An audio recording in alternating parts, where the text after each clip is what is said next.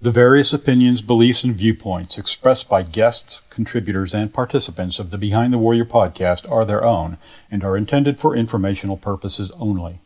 They do not necessarily reflect the opinions, beliefs, viewpoints, or policies of the EOD Warrior Foundation or its employees and volunteers.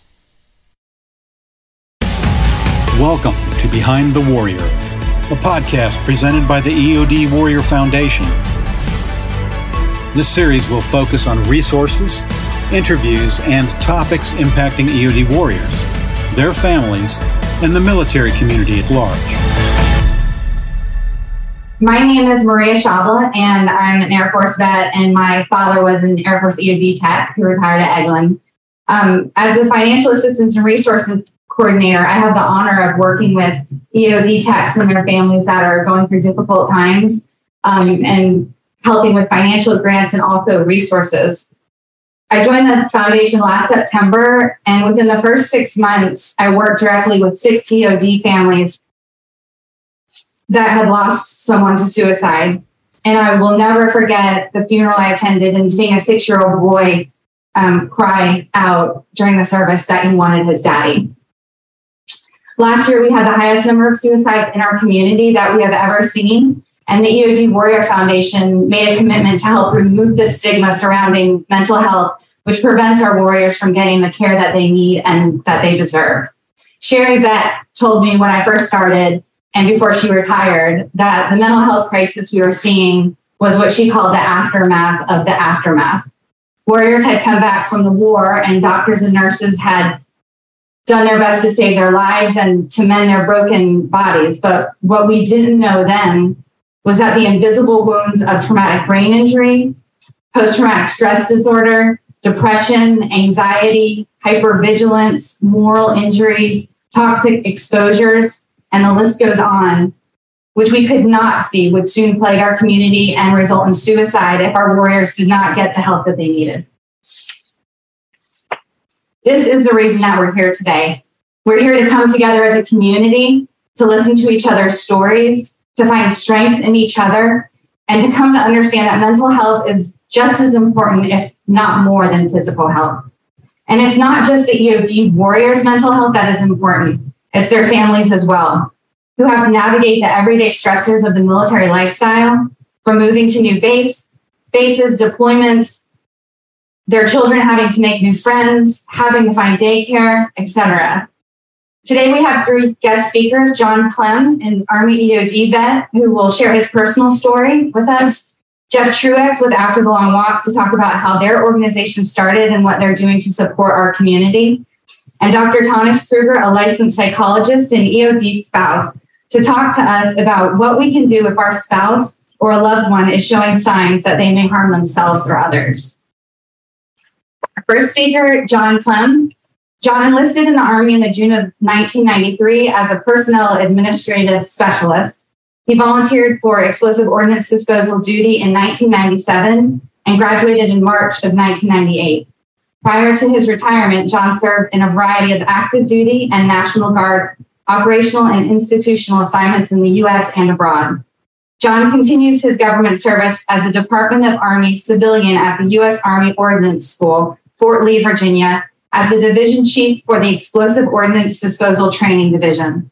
John is here today to share his own personal story and hopefully to inspire others who may be struggling themselves to reach out for help. Thank you, John. I think there's someone waiting. Yeah. Got an alert on. Yeah, I got it. Facebook. All right. Everyone hear me okay? So, yes, I am John. One thing that wasn't mentioned is that I'm also an alcoholic. I want everyone to know I am an alcoholic. That's who I am. By no means will I be sharing my deployment history, deployment anything, because people on the Zoom probably have more stories that I can even experiences that I can relate to. They've seen a lot more than I've seen. So what I'm going to share is my past couple of years before I got out and up to my attempt. So I was in the Guard, National Guard at 430 at DOD for majority of my last couple of years of service. Within the Guard, you actually know when you're going to retire, or you don't have to re-enlist. You don't have an indefinite contract, so I knew when I was going to get out. So that was supposed to be in May of 2017. So I knew I was going to get out. I had personal reasons. My family, talked to my wife, talked to my father was in bad health. And so I knew I was going to get out in May of 2017. And around 2016, the 430th, the end of 2016, the 430th was identified as being a unit deployed to Afghanistan. So I had to relook at what I was going to do, and talk to my wife, talk to my family, talk to the unit, because I wanted their input. And they gave me the thumbs up, go ahead and retire, Top, we got this. So I retired. I, of course, went to all their training events that I could to. They went to Fort Pickett. I went there. They gave me my PCS award, or my retirement award, and I think I kept them out a little bit too late. I think the commanders got a little upset, but I was glad to share that experience with them and sending them off. So after I retired, now we're in 2018, October of 2018. I am a Department of the Army civilian at Fort A.P. Hill, where news of a soldier from the 430th came down the works, that a soldier was KIA. His name was Sergeant James A. Slade. So once I got word that he had passed, and I am trying to think what I can do where I'm at, because I'm not with that unit. I wanted to be there with that unit. I wanted to be there with that family. I kept thinking of the family, them getting that knock on the door. So I couldn't do that. So I went home, of course, called my wife on the way home, and just started crying because I couldn't do anything. It's a long drive from where I live to Fort A.P. Hill, about 2-hour drive of just me thinking, what can I do?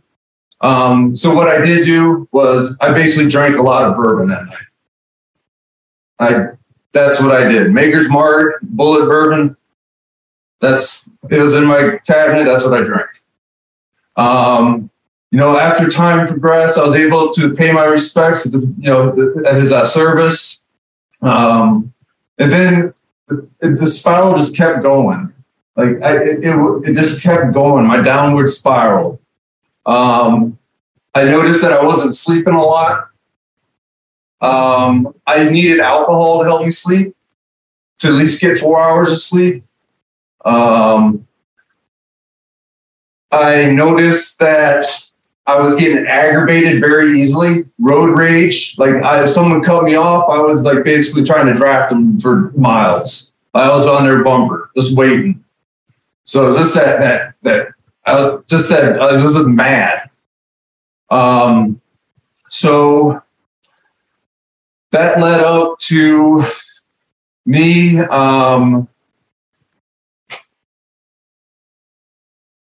having episodes of blacking out when I drank, of waking up. One instance, I woke up and I thought I was in my bathroom. I could feel around. I swear I was in, but I couldn't find how to get out. I had to get out by yelling for my wife and my dog so she could hear me in my own bathroom. The next time was a song would come over over the speakers. It was a certain song. Every time I heard it, I would start crying. The last time I heard it before I sought help, I basically fell on the ground and started crying and had a panic attack. Of course, alcohol was also related to this. So going to February 5th to February 6th of this year, we had a friend over at my house. There was drinking involved, but that drinking also continued the next day. I did not stop drinking. I basically went on a binge. My binge lasted the 5th, the 6th, where I went and started driving around. I drove, and what does a drunk guy do? Well, I went and got a new truck. Yeah, got a new truck, signed for the new truck. I was there, like, I didn't even want the guy to, I didn't want to drive the truck. Like, I almost wanted him to drive it for me, and I'll ask him what he thought of the truck. You know, instead of me driving it and getting pulled over while doing a test drive. But I knew I was doing that. I knew I was doing something wrong. From there, I went to drinking establishments within the Petersburg, Fort Lee area, the Tri-Cities there. And the last establishment closed, saying that they're going to close. So I basically chugged a couple beers to say, okay, I guess I'm going home. So I got in my truck, started driving, and then I forgot where I was. I could not figure out where I was in my own truck. Luckily, I had GPS. I figured out how to work the new GPS in the new truck. And it got me home. For grace of God, your higher power, got me home. When I got home,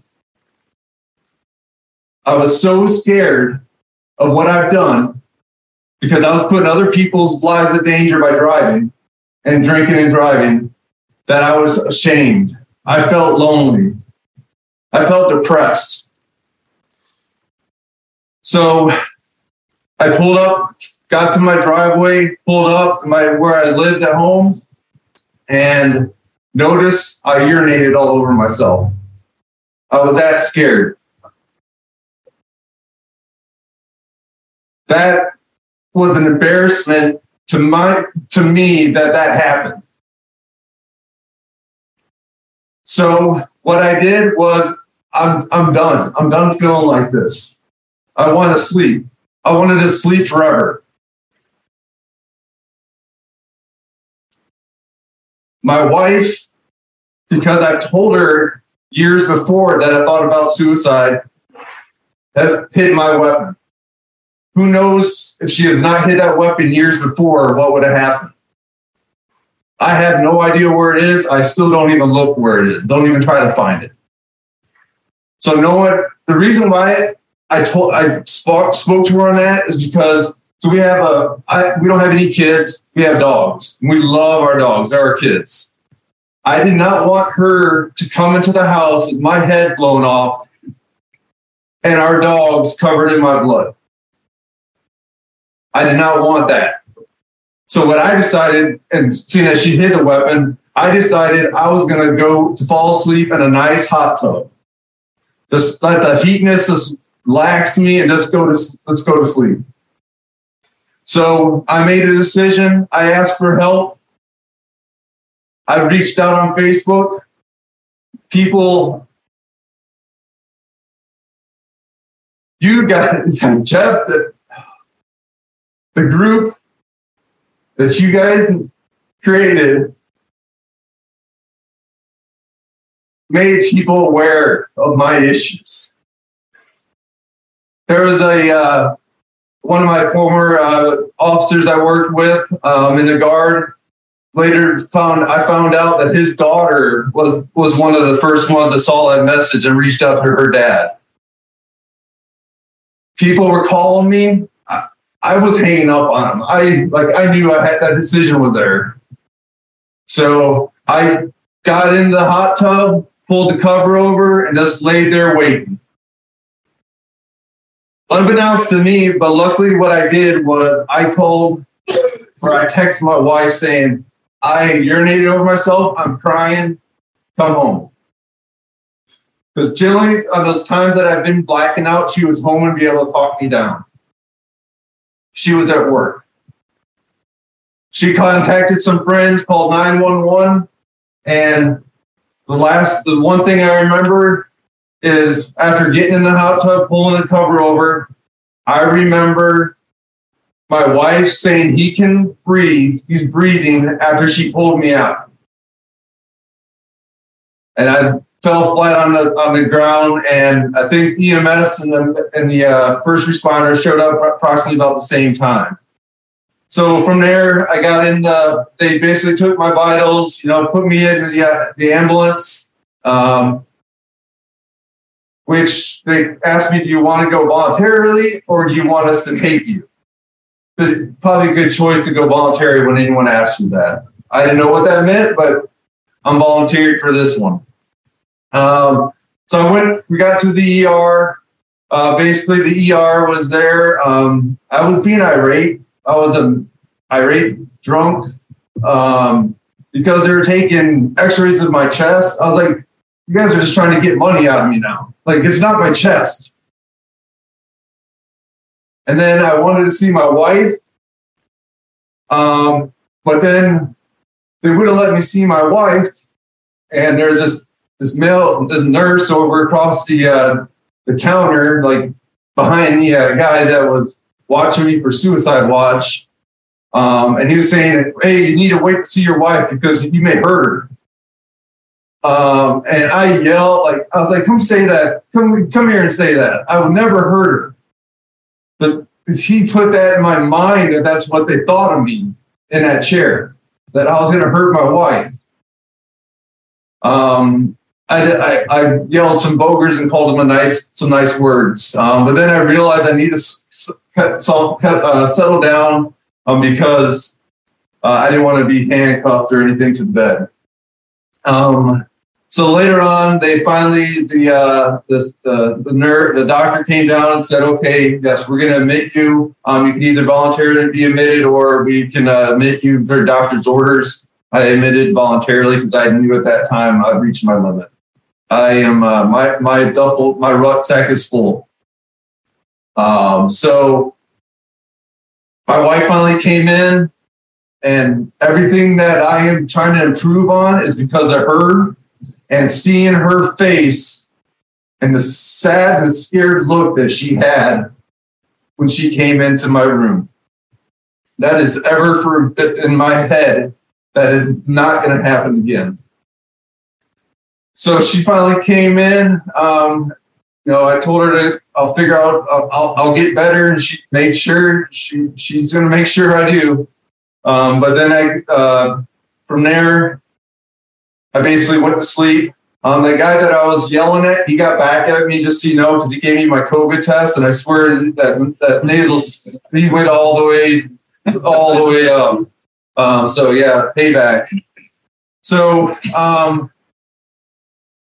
from there, I got admitted to another hospital. I had to get in the ambulance, go to Richmond, about a 40-minute drive from where I was currently at, where I got admitted to a hospital that basically this hospital, I was there for about 4 days.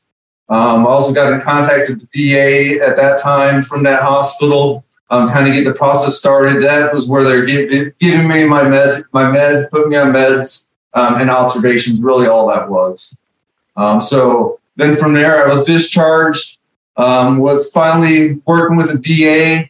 I was enrolled in 2 programs. My first program was called the Partial Hospitalization Program. It was a 2-week program, but basically you go for 2 weeks all day, and you are there at another hospital with other people that have gone through mental health issues.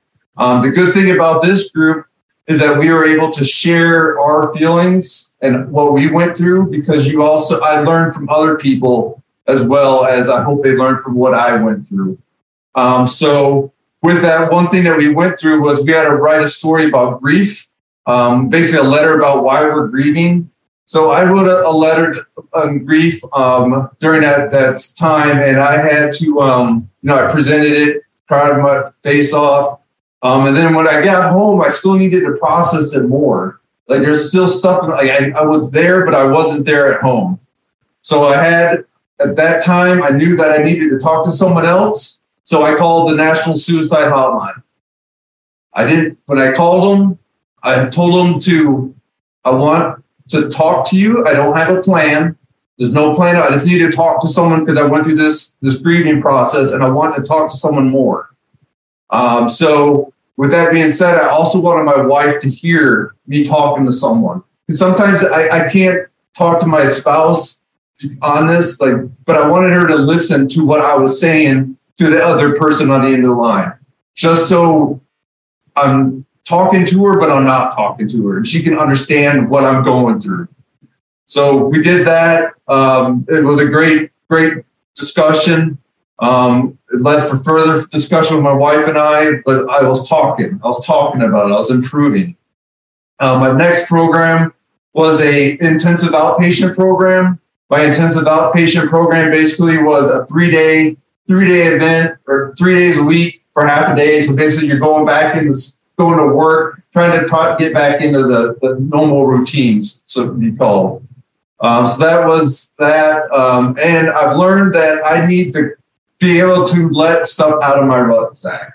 So that's what these groups also help you with. Like, I know that I need to talk to a therapist. I go to therapy at least once a month. Just to kind of, even if it's nothing, I'm talking to someone about what's wrong, what's going on with my life. Just to empty that rucksack so it's not a heavy burden anymore.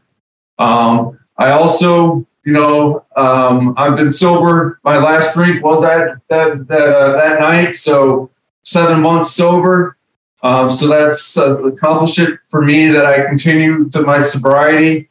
And I also, some people may laugh. I love building Lego stuff. Laughter. But if you look, there's a lot of stuff in there that EOD techs may like to build, and because it gives me that, like, I'm following directions, and it gives me something that is an end product. But you look at the sites; they're not like the Lego blocks you step on anymore. They're pricey. Yeah.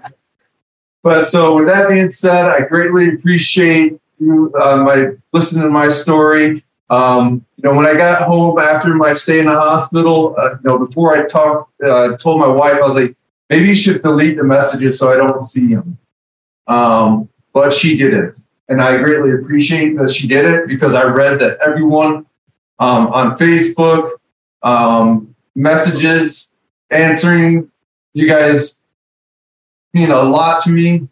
And I deeply, thank everyone that reached out to me. And with that being said, the war fighter, when you're out, think for yourself. Think about yourself, helping yourself. You've been always concerned about the safety of others, protecting your team, protecting the civilian population, protecting your unit.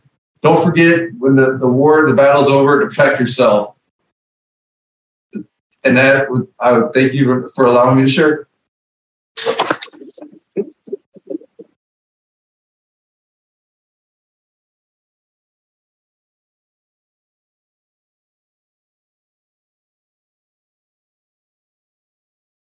Thank you so much, John, for sharing your personal story with us. That means a lot to us, and hopefully it will inspire other techs in the community to reach out for help if they're suffering now. So our next guest speaker is Jeff Truex. Jeff is the co-founder and current president of After the Long Walk, a suicide prevention hotline and peer-to-peer support group for EOD techs. Jeff was born and raised in Oakland, California. He joined the Army shortly after graduation and started his career as a combat engineer. In January of 1999, he graduated Explosive Ordnance Disposal School and had a rich EOD career and retired in 2014. Jeff is here to talk to us about After the Long Walk, which works diligently to support the EOD community. He is an avid motorcycle rider. He enjoys reloading and target shooting, and likes to think of himself as a pretty good outdoor cook.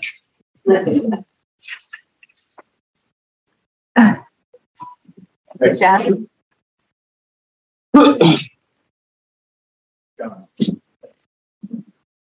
After the Long Walk is a suicide prevention hotline for EOD techs and their families. Halfway through it. We're a group of active duty and EOD veterans and family members who have come together for one purpose: to help each other recognize that we're not alone. Our goals are to help educate each other about services available to combat PTSD, encouragement to seek help, and ultimately prevent suicide. Our methods to reach our goals include peer-to-peer mentorship, challenging activities, and being available 24/7. Just a bit about myself, a little bit more. A little bit of the same. In 1994, thereabouts, I was a combat engineer attending the JRTC training at Fort Polk. We were attacking a bunker complex, and I was providing overwatch with a machine gun up on top of a hill. Somebody threw a grenade into one of the rooms of the bunker, and the jungle clip was still on. So, of course, it didn't go off. The controllers, they cleared everyone out of the bunker, and then two guys walked up into the bunker while everybody else was walking away, and they found the grenade, and they blew it up where it landed. Those guys calmly walked into what I thought was our worst day. And at the time it was, because we weren't at war yet. And at that moment, I knew what I was going to do for the rest of my life. I finally got to EOD school in the late 1900s. And I graduated in 1999, just to be stationed back at Fort Polk and do the exact same thing those guys did 5 years later. 4 deployments, 2 ex-wives. I retired in 2014 after designing and building and running with Chris the McMahon Training Complex at Fort A.P. Hill. Now I live at Fort Bragg, and I work on the JSOC compound, solving complex problems for our nation's warfighters. I process work orders and change light bulbs, but the pay's good. In November of 2015, the U.S. Army EOD technician took his own life. Shortly after that event, Army First Sergeant Landon Jackson decided something needed to be done. Something needed to be done to disrupt the pattern of EOD suicides. Several of us signed on with Landon to see what we could get done. We started a telephone hotline, we started a Facebook page, and we started a GoFundMe account. And that account raised $4,500 from November 2015 to May 2016. Our first positive action was in December of 2015 when the word help was posted on our Facebook page. A good friend of mine and I were able to go visit the caller in the hospital after he was recovered. And we talked to him for a little while. We had lunch. And since then, he medically retired. He completed his bachelor's degree. He hiked the Appalachian Trail. He completed postgraduate work with distinction in England. And now he's a military defense consultant. We believe we've made a difference in the number of EOD suicides, but we haven't stopped all of them. We have lost EOD techs that were members of our group. We've had many, many successes, but our record is not perfect. As of today, we have 5,680 members on our Facebook page, and that number continues to grow. And with every new member, the opportunity to connect with someone who is struggling grows. We can only hope that the right person is in the right place when the struggle gets to be too much. What we are is we are a 501c3 veteran nonprofit.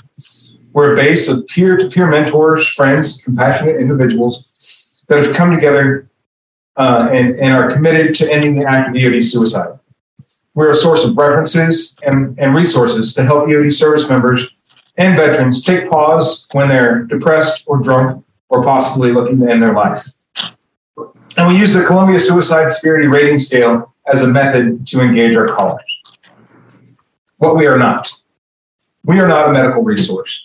We are not an official reporting agency.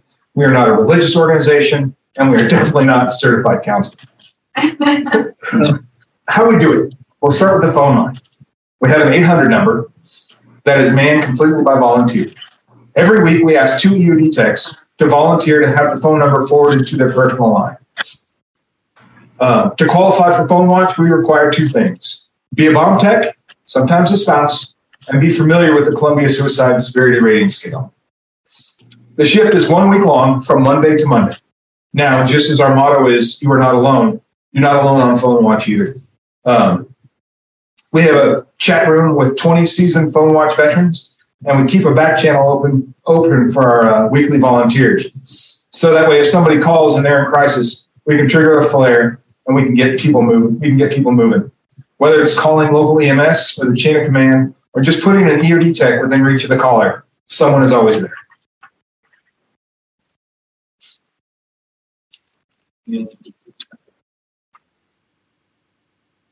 I skipped a paragraph. Our next line of defense is the Facebook page. Everybody knows somebody in this community, and everybody knows somebody who knows somebody else. Our Facebook page has many people that are tuned into the community and can muster folks to reach out to meet up or rescue a bomb tech that might be struggling. We haven't done well on other social media platforms, but if somebody wants to volunteer to be a social media coordinator, we can talk after this. Another startup opportunity is the app Sound Off. And we'll probably talk more about this a little bit later, but Sound Off is an opportunity for EOD techs to speak with a professional mental health clinician or an EOD battle buddy. It's text, it's encrypted end to end, and it's done with complete anonymity. I worked on that word for like 2 weeks. And as part of that system, there's an hour-long session with a clinician that's paid for by the EOD Warrior Foundation. Our most important resource is you. You guys know your friends, your classmates, and your teammates. You can feel when something is off. And when you act on that feeling, chances are you can save a life. That act can be reaching out and finding out who might be physically close to somebody, or just calling out directly, just getting in touch and trying to jump in front of that train. 2 more resources we have are our regional Facebook pages and the EOD Help Map. The regional pages, nearly one for every state, help make the community just a little bit smaller. This has spawned into picnics, meetups for coffee, hunting trips, fishing trips, and hikes. The EOD Help Map has served to put people in the right place in an emergency, or simply provided a friendly face to show up when extra hands are needed. So if you're looking to get involved, we post our request for volunteers on our Facebook page on Monday evenings. If you don't have your name on the EOD Help Map, you can find a sign-up form on our website, and we're always looking for page administrators for our regional pages. The training for the CSSRS can be found by scanning the back of our business card, which on the table at the front. And there's also a link on our website, and I post a link every week on our Facebook page. Thank you for the opportunity to sit on this panel, and I hope we have some great conversations.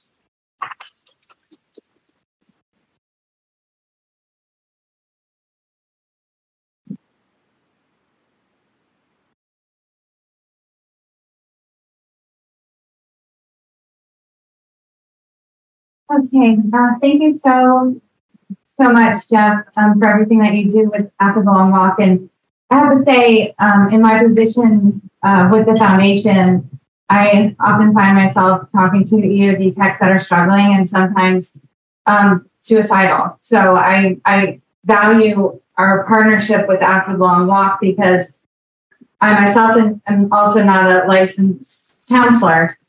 So when I have those conversations, I immediately reach out to Jeff and he'll find out where they are and he will get them the support that they need. So thank you very much. Our next speaker is Dr. Tanis Kruger. Dr. Kruger is a licensed clinical psychologist and the owner of Kruger Wellness Institute in Niceville, Florida. This is one of them. She has a doctorate in clinical psychology and a master's degree in marriage and family therapy. She's been a mental health provider for over 13 years. She is an Air Force veteran, EOD military spouse for over 16 years, and grew up as a military brat. Welcome, Dr. Kruger.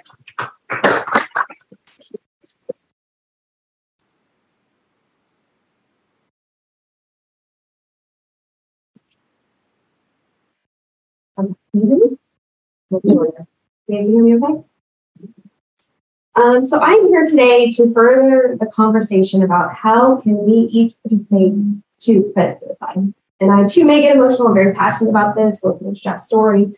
But the question becomes, how can we each individually do our part? And obviously with the rising and astronomical rates, like last year being one of the highest that we've seen, this is not an easy question. And so today I'm going to focus on what are steps we can take with people that you care about, people that you love, people that you know, in order to help identify when they may need help, what to ask, and what to do once you get some answers to those questions. Truth is, if you're in this room or if you know someone that served in the military or a veteran, they are 50% higher than if you're their same age to be at risk for suicide. It's a fact. So we're all of you are have a risk factor automatically. So today we're going to cover warning signs. What do I say? We're going to talk about making a plan, and we're going to talk about how you get help. And I created a card. I looked for a bunch of resources online in order to help. One of the things that Maria was saying is, we have all this literature and all this stuff, but how can we access it easily if we're in a space where someone's in need? If we have someone that has a story that is shifting fast, and what resource can we grab? And so I apologize, the print is small, but it's meant to provide a quick and easy access resource to you. And we're going to cover this today. We'll leave with it today so you can keep it in your card, your wallet, whatever. So before we talk about signs to look for, let's talk about who might be higher risk in transition or who might be higher risk for suicide. People that are in transition, if you believe it or not, and I think those that have deployed might not understand this, but those who actually joined the military, served in the service, and have not deployed are actually at higher risk for suicide. Fact, the statistics show over and over and over again. That being said, if you are a veteran or an active duty service member that's returning from deployment, you are now at high risk for suicide. Other times that we can know that someone's in this transition state, or what we would call risk factors, are increased, are financial concerns, high stressors, any type of relationship shifting, losing a family member, losing a friend, death, someone who's committed, attempted suicide, and they're hospitalized. Anything that has this increase in stress can increase risk factors. And so when we look at the Columbia rating scale that was being discussed, that's some of the things we look at is what are the risk factors, and essentially comes up with a total score that tells us where you fall in that risk factor. So those are things that we want to look at. We want to look at where's this person in transition, where are they at in life? What is their baseline? So we start to talk about signs here in a moment. I want you to consider the baseline of the person. So as was shared the story, John's story, things started to increase for him. His baseline wasn't like it was when his story finally came to getting help. Okay, Jared, honey, can you pass these out for me, please? So this is the card that okay. This is my husband, Jared, over 21 years of service, retired in May. Yeah,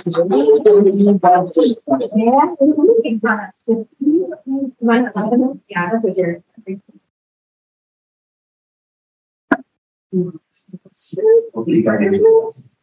How about that? Okay. I've never been accused of being a quiet person. Okay. And I have a bunch of these, so you can take them with you if you'd like. This is sort of phase one. We're going to continue to adopt this card. All right. So warning signs. Here's my first draft. I was so tired. It was so tiny. So I took it off, but this is about as small as I could get and still give you what I felt like you might need in the event that there was concern and you weren't sure. And, we've all had the classes. We've all seen the seminars. The military is doing a better job. We've got phenomenal resources out there. But in those moments, I wanted you to have something that you could reference to at least give you some words to say or know who to call. So I do apologize. All right. So I'm not going to read these off to you, but I'm going to talk about some of the most important ones. Obviously, someone's wanting to kill themselves and they're talking about this is a huge concern. We're going to skip to listen and act. We're going to create a plan and we're going to go. Other things that sometimes are overlooked is sleeping more or sleeping less, drinking more or drinking less, using substances or using less. A lot of times when we'll see a more longer acting plan, we'll start to see items being given away. We'll see sort of closing of someone's affairs, maybe asking for forgiveness or getting documents done. I've tons of stories, but one was where he boxed all of his stuff up. He had everything boxed up, everything nice and neat, had his will, had everything laid out. Luckily, we were able to say his life, he did not take his own life. A friend knocked on the door because something he said on text felt a little off. and his friend knocked on the door right as he was choosing to make that last step. So sometimes you'll see these things happening. Sometimes the signs are not as obvious. Let's see. Withdrawing and isolating is a huge one. You'll see a slow isolation. And remember, I talked about baseline earlier. So you might have some people in your life that are a little bit more withdrawn, and they do have some of these warning signs that I'm talking about. They too already have receptors for suicide.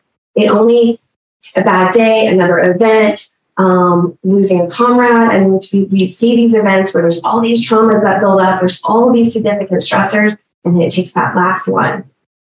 So what's that baseline? What's getting worse? What's been happening in that person's life? And our next step is to listen. What are they saying to us? What are they not saying to us that they used to say? And not to be afraid to ask questions. So that is where we can make the most change, is observe what's different, what are we hearing, and then start to ask. And this is where I can write a whole card on questions, because this is where families tell me, I don't know what to say. You do this for a living. It's easy for you. No, it's not. It's really not. Every story is different. When we're sitting and you're engaging with someone, I had my 4:00 appointment last night, my session. I almost interrupted him. It was a tough session, and I'm finding the words for him for a very long time.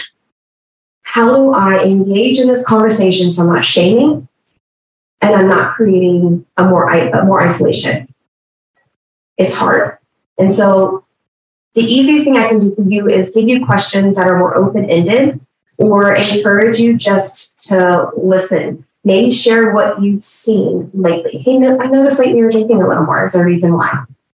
Right? The questions I dipped on here is, are you thinking about hurting yourself? The research shows over and over and over again, you cannot cause someone to commit suicide by asking, are you thinking of hurting yourself, or saying the word suicide? You're not going to put this idea in their brain. Oh, you're right. No, I had it, but I think I will. It's just not the case. That's not what the research is showing anyways. And I know it might sound a little counterintuitive, but that's what our science is showing. If they are feeling whatever, what's on your mind, how are you, what's going on, or have you been sad lately? Some of these warning signs that you might ask about, how long have they been feeling that way? And then just listen. Ask what has helped in the past with previous coping skills. Everyone's been through something, and they're still sitting there talking to you, so somehow they got through it. What was it? Was it the guy that I was working with last night? He likes to build. He built like a whole bathroom last time he was in this state. And so there's 5 projects we better be working on right now because we've got, he's building, he's doing, he rides motorcycles. So, what's worked in the past and how can we encourage those things? This is where we then have to start taking the next steps. And this is, how do I go from what they said to calling for help? Do I know to call for help? And so some of the next things that I'll encourage you to do, don't leave them alone. I don't care if it's 2 a.m. I don't care what you have the next day. Please don't leave them alone. Help find a second line of defense if you are not able to be there. A family member. Maybe they'd actually prefer a family member, a spouse, someone, or maybe it's the spouse hearing these things. And as shared previously with John's story, maybe it's not the most comfortable person to talk to. Who can we talk to? Can we get them there? The drug and alcohol use, if that's increasing, what we see is if we can get them to stop using whatever that is significantly going to reduce their chances of suicide if actually taken action. So do not say negative things. You cannot shame someone out of suicide. Shaming, guilt, trying to hold, reminding them what's important to them can be encouraging. Maybe even yesterday, I'm talking about things that I wouldn't normally talk about, just reminding him about his safety plan and what's important, reminding him about his kid and what it was like for him when his kid attempted suicide and he had a stroke at the hospital, right? And just sharing positive things to remind them for reasons to live. So no shaming, no negativity if possible, or please don't. Those coping skills we talked about earlier, start to encourage those. And then ask about weapons in the home. If you don't already know, do they have a means to commit suicide? If you talk to them, they're like, hey, I don't want to hurt myself. I'm thinking about shooting myself. Do you have a gun? Please do not be afraid to ask. If you call for help, they're going to ask you these questions. Do they have a plan? Do they have a means? If there's guns in the home and this person is in an escalated state, it's your safety and theirs, and for those who are responding. So the last thing is get help. And this is one of those things where I hear, and I've heard this time and time again, I don't want them to be mad at me. And I get it. I do. I actually, when I I've had to bake around several people where I kind of start with, you're going to be mad at me, but I care about you more than I care about how angry you are with me. And because I care about you and I care about you as a human and the things that you've shared today, I'm going to call somebody else for help. In this state, if someone is suicidal, even as a licensed clinical psychologist, the police department will come and make their own evaluation. And they then decide whether or not to bake around someone. So, so that's going to happen for you too. It would happen for me. It's going to happen for you. The police department's going to come and they're going to be the ones to take them voluntarily or involuntarily. Correct. So it doesn't go just straight from a mental health provider. It's always, so 911 is always a safe bet that someone's going to show up and step in. If you're not comfortable with that, or if that's not where you think things are at, you can call for help. So on the back, I've tried to summarize the different help. Jeff, I need to put your stuff on here too. Make an EOD card. So 988, the suicide hotlines and national suicide hotlines have merged to the crisis line. So dial 988, veterans dial 1. You can call if you're not sure what to say. Hey, I've just talked to my partner. This is what I'm hearing. I'm going to try to get them on the phone. What can you help me say? I pulled them to say, hey, I've got a veteran here. We're on the line. She's only willing to go to a VA. Can you help me find the closest VA that would take her on a voluntary needs? Because voluntary versus involuntary is going to be very different on getting services in the state, well, any state really, because of the overwhelming need. You can chat online. You can text. There's every available resource to ask for help. So you've got the number, shoot a text to them and say, hey, I've got someone in my house. This is the things happening. I don't know exactly what to say next. And they're going to help you too. So today I work with veterans and military and civilians all the time. But today is about how can you help prevent? What can you see? How can you reach out? We now know about Facebook. There's Facebook and different resources that I don't even have in the card for you to be able to reach out today. So I think the last thing I'm going to say before I close or we open up for questions is this. Your job is not to fix the problem when someone is suicidal. It's not. I don't fix the problem. When we go in from we're doing therapy to crisis session, I stop doing therapy and I do crisis work. And that's the same thing as this. That is getting that person the help they need. They're going to need intensive care. They're going to need psychiatry. They're going to need all the different things that happen within an intensive treatment program. I'm not fixing the problem. So keep that in mind, is that when you hear these things, don't be afraid. They're not putting that on you to fix. They want you to listen. So open your ears, ask the questions, listen for the red flags, and please don't be afraid to ask for help. Thank you.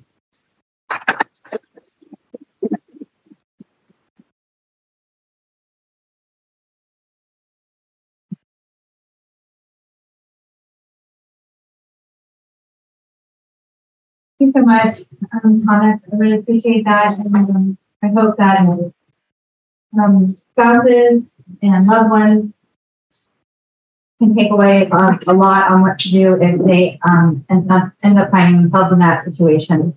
I want to thank John, Jeff, and Thomas for your time, for your stories, and for your service to our community with this talk. We're going to end the talk and we're going to start a question and answer session.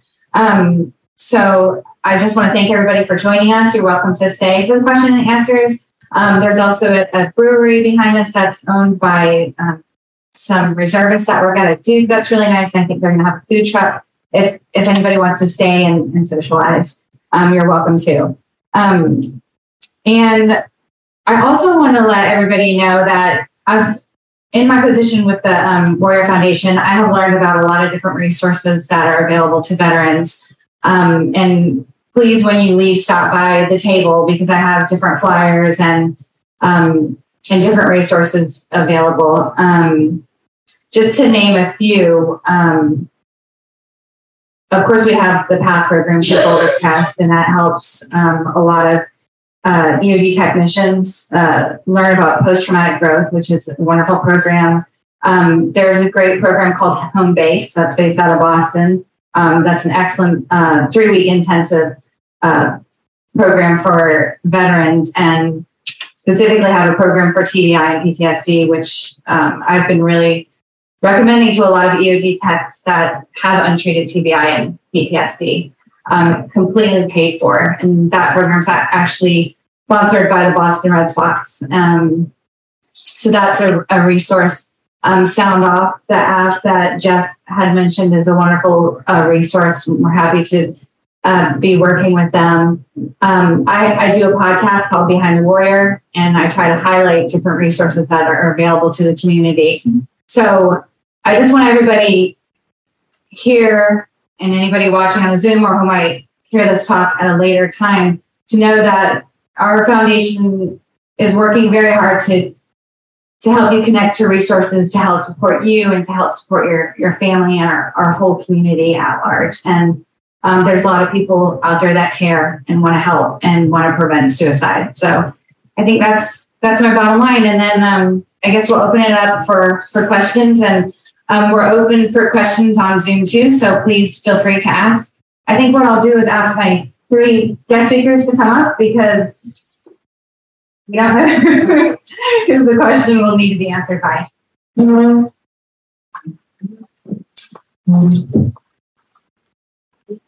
None yet. When are you going to open the cookies?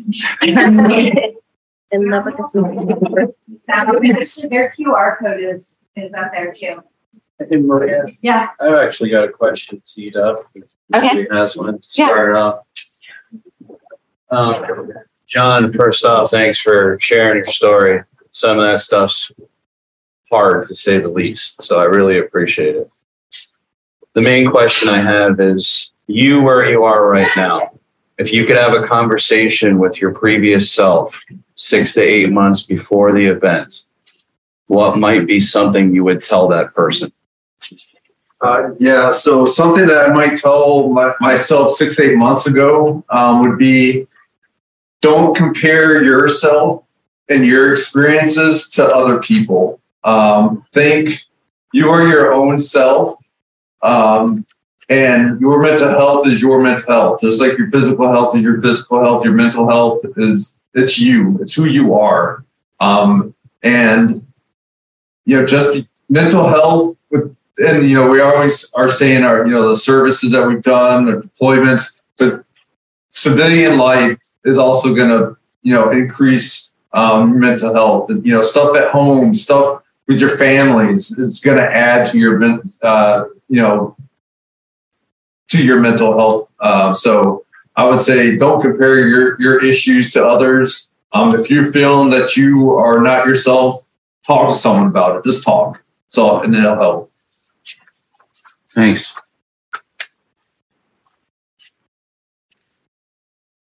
Anybody else have any questions, thoughts? Wanted to add maybe something that we said that you thought was important to hear? I totally got what you said, Jeff. It is After Long Walk EOD specific, or is it any branch and the service? It's EOD specific. Okay. We try to keep it within our ranks. Now, there have been opportunities where an EOD tech has said, "Hey, my friend needs to talk to somebody." Absolutely, call. But we try to advertise strictly with EOD guys because that's what we know. I can talk to a grunt. I can talk a gun out of a grunt's mouth, but I can't relate with all the things that he's done. So we try to keep what we know, and I would absolutely love to be a model for Vogue. I'd love to be a model for other MOSs and jobs and guys that other services just follow what we're doing. We started really small, and we're staying that way. And I'd love to see other people figure that out as well. I had a question. What is the difference between voluntary and not voluntary? Sure.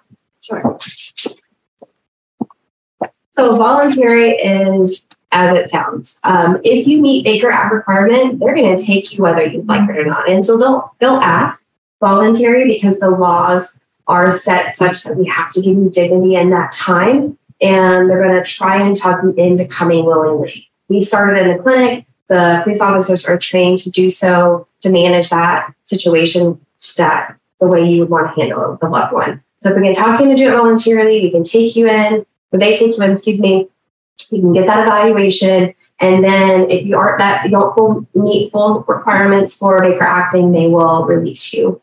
If you go involuntarily, it looks the same once you get there. It just doesn't always feel the same. And there's another trauma and there's increased risk and it's all the other things. But if you have to go involuntarily, a lot of times there'll be an automatic 40-hour, 8-hour hold.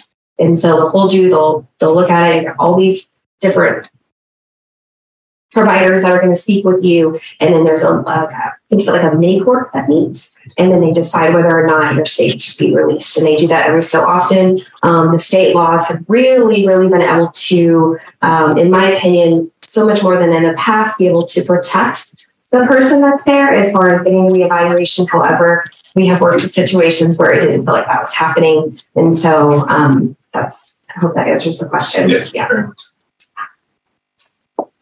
Anyone hear me? I have a question. See a hand up. Shipping has and How does that work? Hi, this is Ryan. Our shipping. You got a question? Go ahead and type it on the sidebar, and we'll read it out to the room. Work, brother. I don't know how to do that. Sure, I'm on it. Next version of this, you're gonna have to find. Send it to the host, right? Okay. I don't know. Please type. No typing. No, I thought that was Oh, I don't know Zoom very well. You're gonna have to forgive me. Where do I type it? Go. okay. Nope. So I saw that Mo had put out for the PATH, for all female EOD retreat. Oh, and I was like, sweet. And I looked into it. But it seems every female veteran thing that involves female, as soon as I step up, it always goes to, where did the bad man touch you in the swimsuit zone? It always goes to sexual assault. And I was like, I wasn't involved in it. I was military veteran, female EOD tech. Why can't we do a fishing retreat like the guys do? Why can't we do this? And then Mo's like, nope, sorry, our female EOD retreat is about sexual trauma. And I go, I am so sorry that happened to them. I was involved in that. But can we have something that doesn't evolve? It's more general. Around, yeah, mental health or PTSD or something like that. Like, ooh, not this time. Can we have something just for female EOD techs? A good time, a fishing retreat. So, something that we like to do. Mary Kuzik. Yeah, I know. Yeah, Mary. She went on a fishing trip. Outside of the meeting, she went on that. She had a great time. Exactly. And whenever I find a resource like that, or somebody shares it, you try to share it and get the information out and share that deeper and more broad. So I'll talk to Mary. That was great. Yeah. But there's a bigger picture out there as well. There's a group called The Fallen Outdoors. Say again? Is our Boulder retreat? Boulder Crest? So, because I know the one that's in Arizona is specifically for sexual assault or other traumatic things. Because I talked to Mo about that. I could not have said it. Yeah. And I think that's great and wonderful. Yeah, no, I think great to help people. Maria, will you share online what she's asking so in case someone else feels the same way? Like, I'm not sure how to rephrase summarize that ask. But what I want to say is thank you for sharing that. I know that the PATH retreats, there's a women's PATH and there's a men's PATH. And then I think we used to do a family PATH. But my understanding is that it is not specific to sexual trauma. There's a side thing to that. That's what I was informed about. So I was like, Nope, not going to that. Yeah, no, I don't. I would have to talk to Mo because my understanding is that it's not specific to sexual trauma. The other thing is that, we have retreats through the foundation that are EOD centric, obviously, because we want to support the EOD community. So all of our other retreats, we had a Wake for Warriors that was wakeboarding. That's open to men and women and families. So it's not specific at all. And we're developing different retreats and fundings to do. We have the Blast Day where we partnered and EOD techs and their partners or significant other, whoever they wanted to bring, could go out and blow some things up together. So that wasn't gender specific. So I think, I think the PATH one is the only one that's gender specific. So if you see anything on the website that you're interested, please apply. And then if you have any feedback of a retreat that you might want us to develop in the future, we would love to have your input on that because we're always trying to think of new things that the community would like and that would improve their morale. So I just appreciate your feedback and maybe we can have more conversations on it in the future. Okay. Yeah. Did you get a question? So I got Shipstead's question. Ryan asked, wanted to ask people like him are instructed by mental health not to fully participate in something like this. What else can they do to help the program?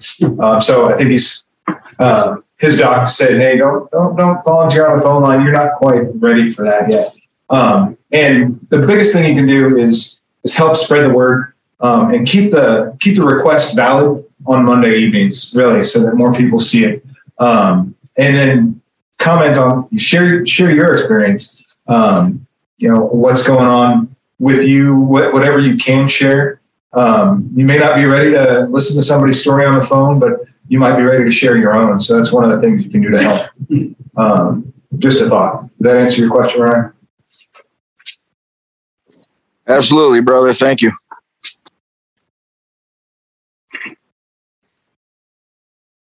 You're muted. There you go. You have a thumbs up. Can you read that question? Okay. Can you read that question? I think that's is that another one? Oh, yeah. Yeah. Can you read that from here? Can we read it? That's from Greg. I can read it if you want. John, thank you for telling your story. Based on your experience, is there something you'd like to see the EOD Warrior Foundation might be able to do that could be beneficial for members of the community?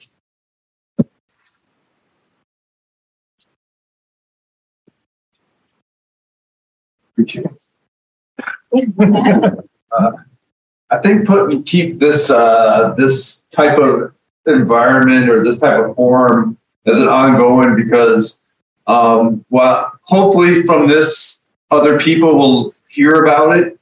And it doesn't have to be just the EOD side.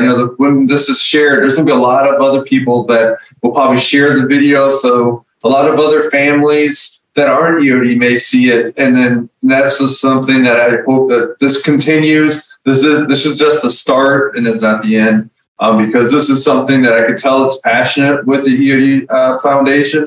And also, after the long walk and those two organizations bringing this to light and allowing me to share my story, which is definitely it helps me, and that's one thing. It helps me, and then hopefully it helps someone on the back end as well. So I hope I just continue this if possible. Thank you for listening to our Behind the Warrior podcast. This series is provided to you by the EOD Warrior Foundation. To learn more, please visit us on Facebook or at eodwarriorfoundation.org. And don't forget to tell a friend.